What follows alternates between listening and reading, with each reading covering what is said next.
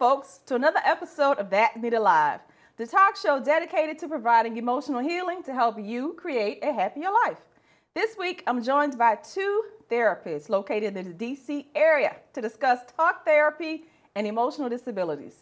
Cynthia, last name, Ajman Anane. y'all know I was going to mess that up, is a clinical and certified psychotherapist and the founder of Conversations Create Change.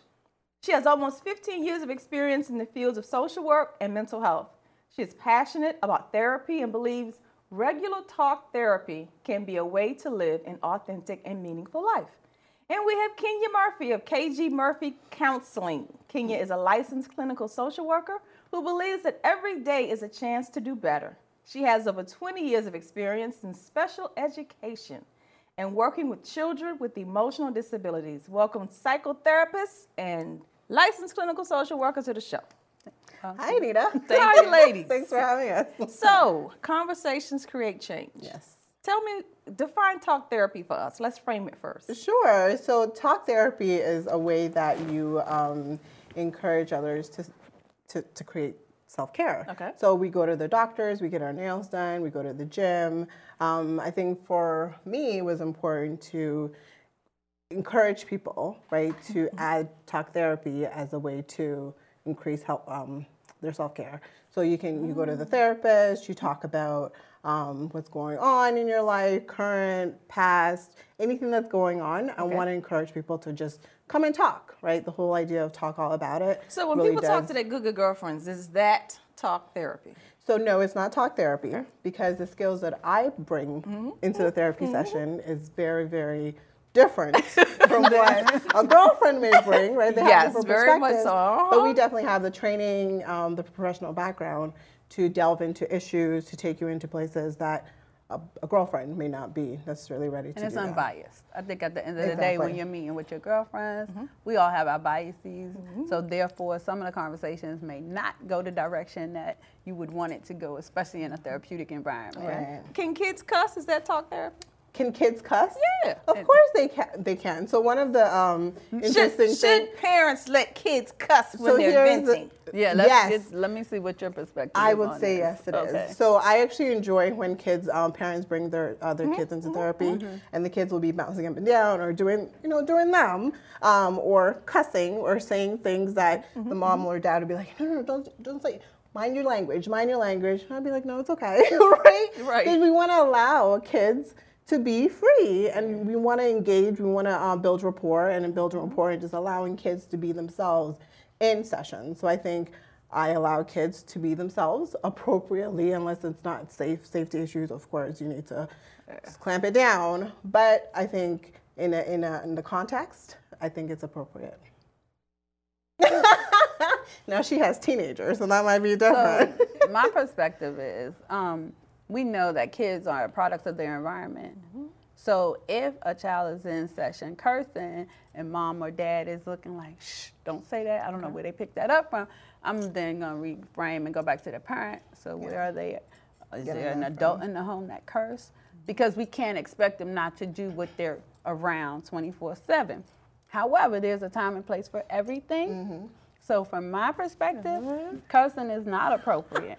Context is important in which they're doing So that. we want them to understand that they, in society, there's a time and place for everything. So at some point, it will be appropriate to have a, if that's okay with the parents. Okay. But it's not, we don't want them going to school cursing. Okay, no. Because that's what happens, Here's right? This is my question. Yeah. It's everywhere. Right. Kids have no place to be kids these Right. days. So where does that line now fall? Is it still in code switching where kids have to learn these are places where you can and these are places where you can't? Or because there are preachers that cuss during sermons. It's in commercials. It's in all of the music. Right. Doesn't matter. Yes. Country, jazz. Yes.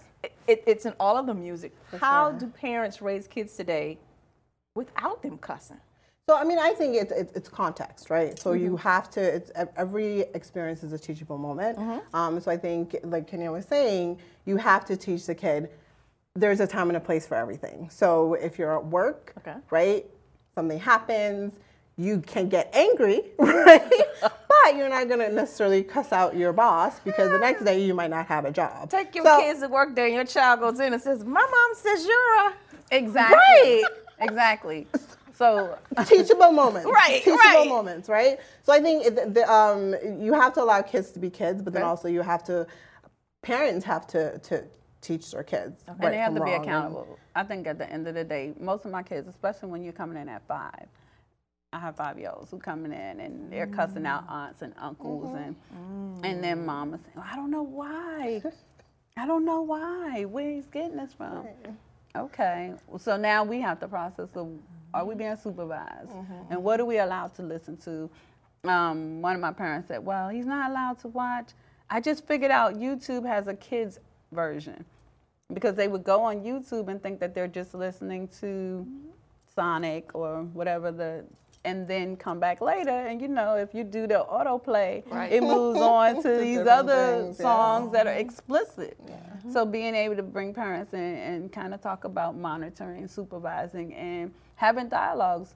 What's another way to express that you're upset? I have a student who says fork instead of the other word. I can accept fork. Okay. Okay. So I guess it's just an appropriate way of expressing and emoting anger and frustration without. How can talk therapy help with the recent development of stressor that we have, especially here in the DC area, connected to our leader in charge? They understand that there is an exact term for the diagnosis. How does talk therapy help with is it Trump stress? Is it Trump-induced stress? Is it, I mean, what we calling it these days? I mean, it just all depends on who you are, because some people are clearly not as stressed about it as some other people are. So I think it's whoever comes is what you're dealing with. For some people, yeah, this is great because my taxes, right? But but for the people that do have it as a stressor, how does talk therapy help them? So it allows, for me, when clients that have come in talking about how different policies in the workplace is impacting their ability to move up or get more money for salaries and that sort of thing. So just kind of helping them to understand how can you take this current situation and what can you do to either advocate for yourself or advocate for things that you can within the context that, because you can't change certain things, right? But you can definitely advocate for yourself in ways that allows you to think you can move up in your job or you can get a better salary or something like that. And I see with the students, especially when you have the students who have ESL. English as a second language. Yes, sorry. She's smart, y'all. This administration. But I hang out with them, so. She knows our lingo. This administration has brought a lot of stress in the students. You see a lot more students are concerned about whether or not they're going to be deported or whether or not a family member has recently been deported.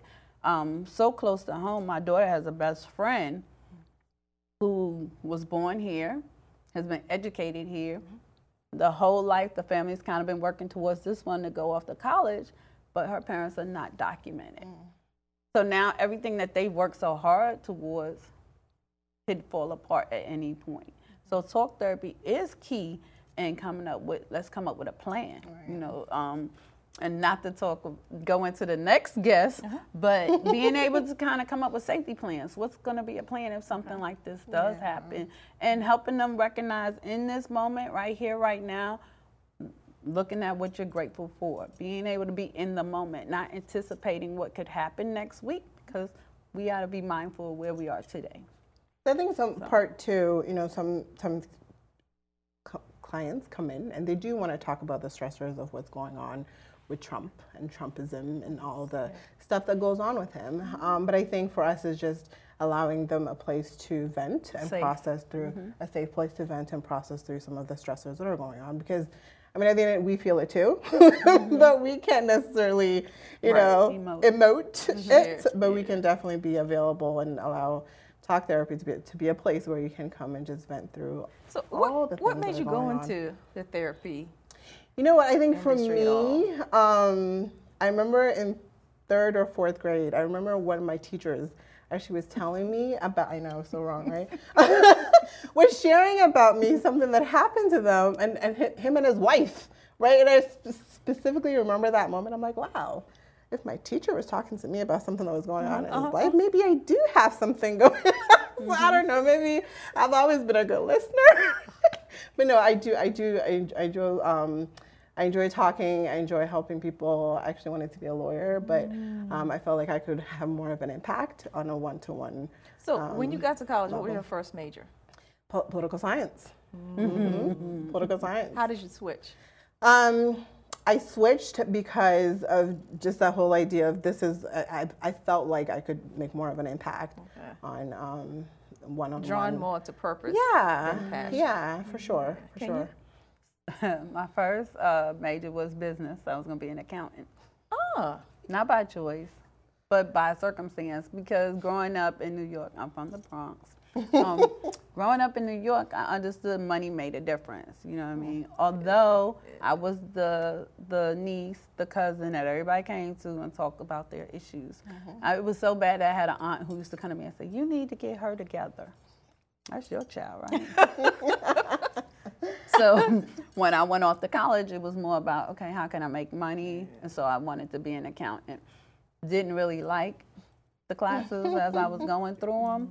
And I took one psychology class, and that kind of just opened the door. I was like, oh, this is more me. This is me. This is me. I get A's in these. Okay, yes. That helps too, right? You know, economics, I'm like cutting by, you know, a C, you know, but this sounds like me. So that's kind of what, and it was funny because when I said I wanted to be a social worker, I wanted to major, everybody was like, "You gonna do income maintenance? You gonna give out Medicaid? You gonna do welfare?" And I was like, no, there's so much more to this profession. For sure. So I was pretty much the person who explained to everybody else what social workers were capable of. Okay.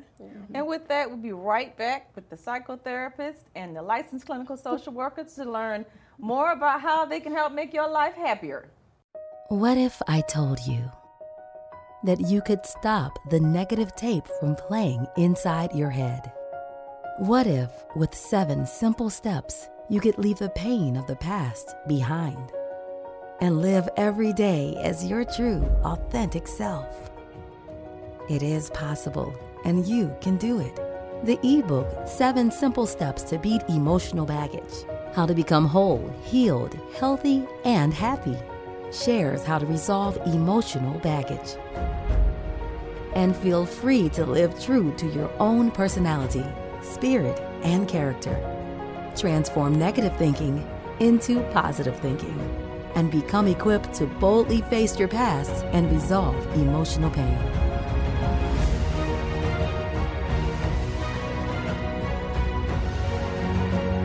Get your free copy at thatanitalive.com/ebook. And we're back with the psychotherapist and the licensed clinical social worker. We covered a few hot topics in the first segment, so we'll kick off the second segment with access. Okay. For instance, I know, Kenya, you're in the schools, right? Yes. With emotionally disturbed kids. Yes. How do kids get identified to even get to you in the schools? In order to get to my school, which is a level 5, you have had to bomb out pretty much schools, every school placement. So by the time kids get to me, they've been kicked out of every other school. So now, whether they're in DC or Calvert County, their county is paying for them to attend a school like mine. Really? They have an level IEP. 5. So yes, it's a level 5 placement. They have an IEP that says they have to get counseling in order to be successful in school. So the school setting is pretty much, when you get to me, you pretty much have no chance of returning until you show that there's some success here. Wow. And so before that, I used to work at a regular public school, and so we were based within the school. And the same thing, kids are not necessarily, they have ED, but it's more of the lower spectrum. Okay.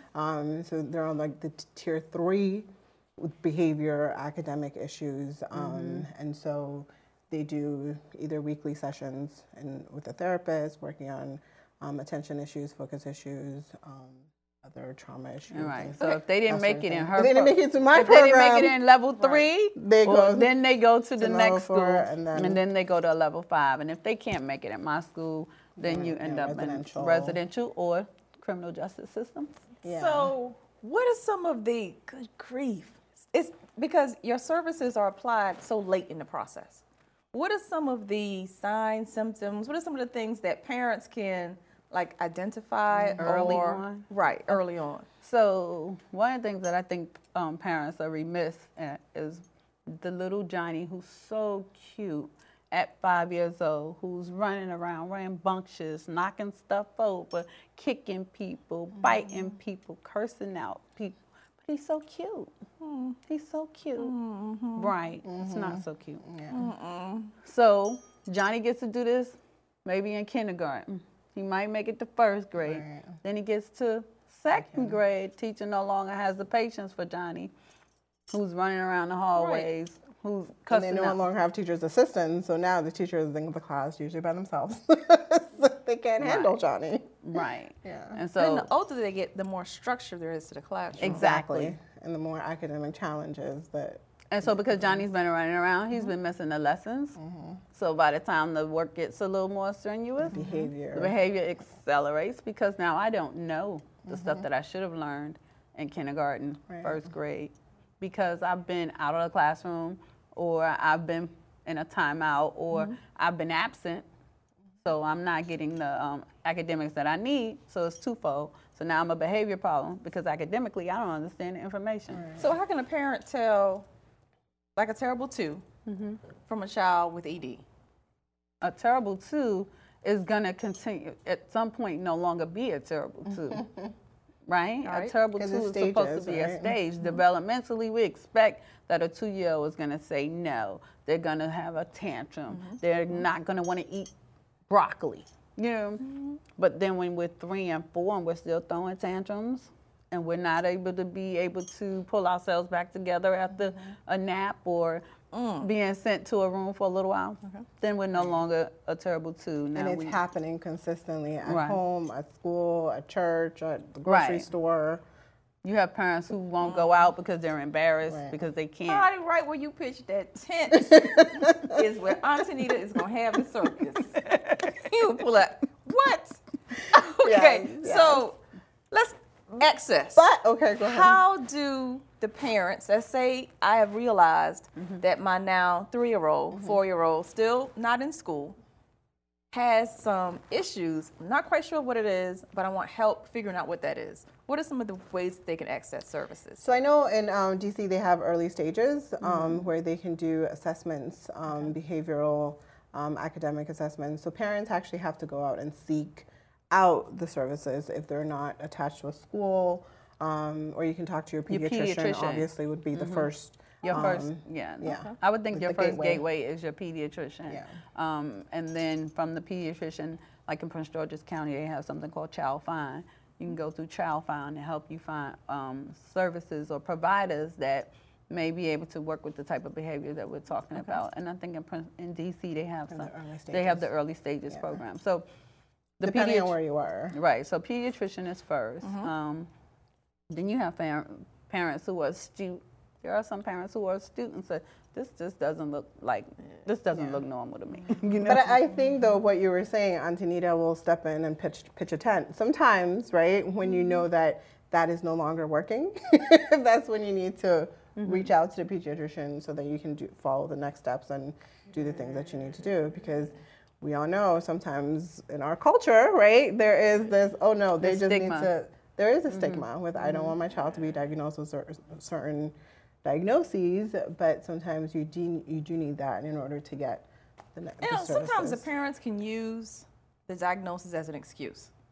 Because I know a child that is autistic, and she punches her mother, she slaps her mother, and the mother says, oh, you know, she's autistic, I can't discipline her. I said, well, I play with her all the time, she's never hit me. And then one day we were at her grandmother's house, her mom's mother. And I said, Grandma, may I ask you a question? She said, sure, baby, what? I said, has a grandbaby ever punched you? And she looked at me like I should slap you for even asking. I wish that child would hit me. So sometimes the parent takes on. But that's what we talked about earlier. Remember, Okay. I said being able to go back and look at the parents and kind of challenge what are you doing? You know what I mean? What are the systems that you have in place? Is there structure at home with you? Are you letting them run around and do whatever? And then you send them to school and hope that the teachers and the staff at school can control I don't their know, she'll behavior. figure it out. But this is also where like talk therapy can come in to kind Okay. of support the because it is a transition, right? Once you get the diagnoses, you don't know what to do, you don't know how to deal with it. So I think talking to someone outside of the home does help to explain this is what you need to look out for. This is how you deal with a child with autism or a child with ADHD. There are techniques that you can use so that your And child not is every not hitting. autistic child is going to be the same. Exactly. And so, So- just kind of teaching you that difference is helpful. What is the toughest case that you've dealt with so far? I think for me, it's a fifth grader last year. And I think it was difficult because you could have seen how her experiences would have been different if she would have received the supports and services earlier, right? And so kind of seeing how she's now transitioning into middle school and she's still not ready academically, behaviorally, she's just not ready. And so I think that for me as a mother, because I have a 2.5-year-old and a 6-year-old, and knowing how involved I am, I think when we do this work, we have different lenses, right? And so I think for me that most recently that's been really difficult, just seeing that I wish she would have had the supports Earlier. The father and mother would have had the supports earlier to kind of make the difference. I'm thinking because you know, in the moment, it's who I'm working with right now. You know what I mean? I'm thinking of a kid that I'm working with right now who has a severe trauma history, whose parents, mom was drug addicted, pretty much abandoned him. Dad is moderately delayed, and this kid is bounced from foster home to foster home, and in between that time had some sexual trauma. So I'm getting him now and trying to break through all of the stigmas, all of the secrets that he's been taught to kind of get to, just so we can get him to sit in the classroom and actually learn. And this is a physically aggressive kid as well. So teaching the people who interact with him not to go hands-on, but to try and give him an opportunity to create, you know, signals, words that he can respond to help him de-escalate so that we can get to what's really going on. Okay, so I didn't do this in the beginning, but can you give us a framework? Tell us what ED is. Oh, so ED stands for emotional disability. And in order to receive an emotional disability, you have to have something in the DSM-5 that would suggest that you just have, no, that's all way you're unable to regulate your emotions. Okay.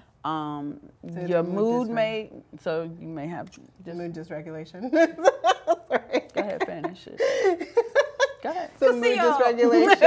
The interview was originally booked for Cynthia, right? Right, and then I brought in my Cynthia was partner. Like, oh, I don't think I can do it by myself. Can I bring somebody? Now she's not letting her finish her sentences. See how folk do you? See how folk do? Right. So let her have it. No, you go ahead. Go ahead. No. You're in the ED topic. No. I came for other stuff. You was in the ED world. Go ahead, finish it. I'm not in the ED world now. Okay, let me give you my next question then. Look, they like, don't do that to me, right? Don't do that when I get up here. Okay. Let me give you my Kenya. Thank you. There you go. My question is. Yes. That's what we would do in a session. Focus on the Right, because she's not in the present moment right now. She's all over the place. Yes, go ahead. Just thinking, you know, maybe now some corporations and some government agencies need to have Exactly. psychotherapists on staff, because I can think of some coworkers that. Oh, yes. We have a lot of adults who have been undiagnosed. A lot of adults who are undiagnosed. Cynthia being one of them. Self-diagnosis.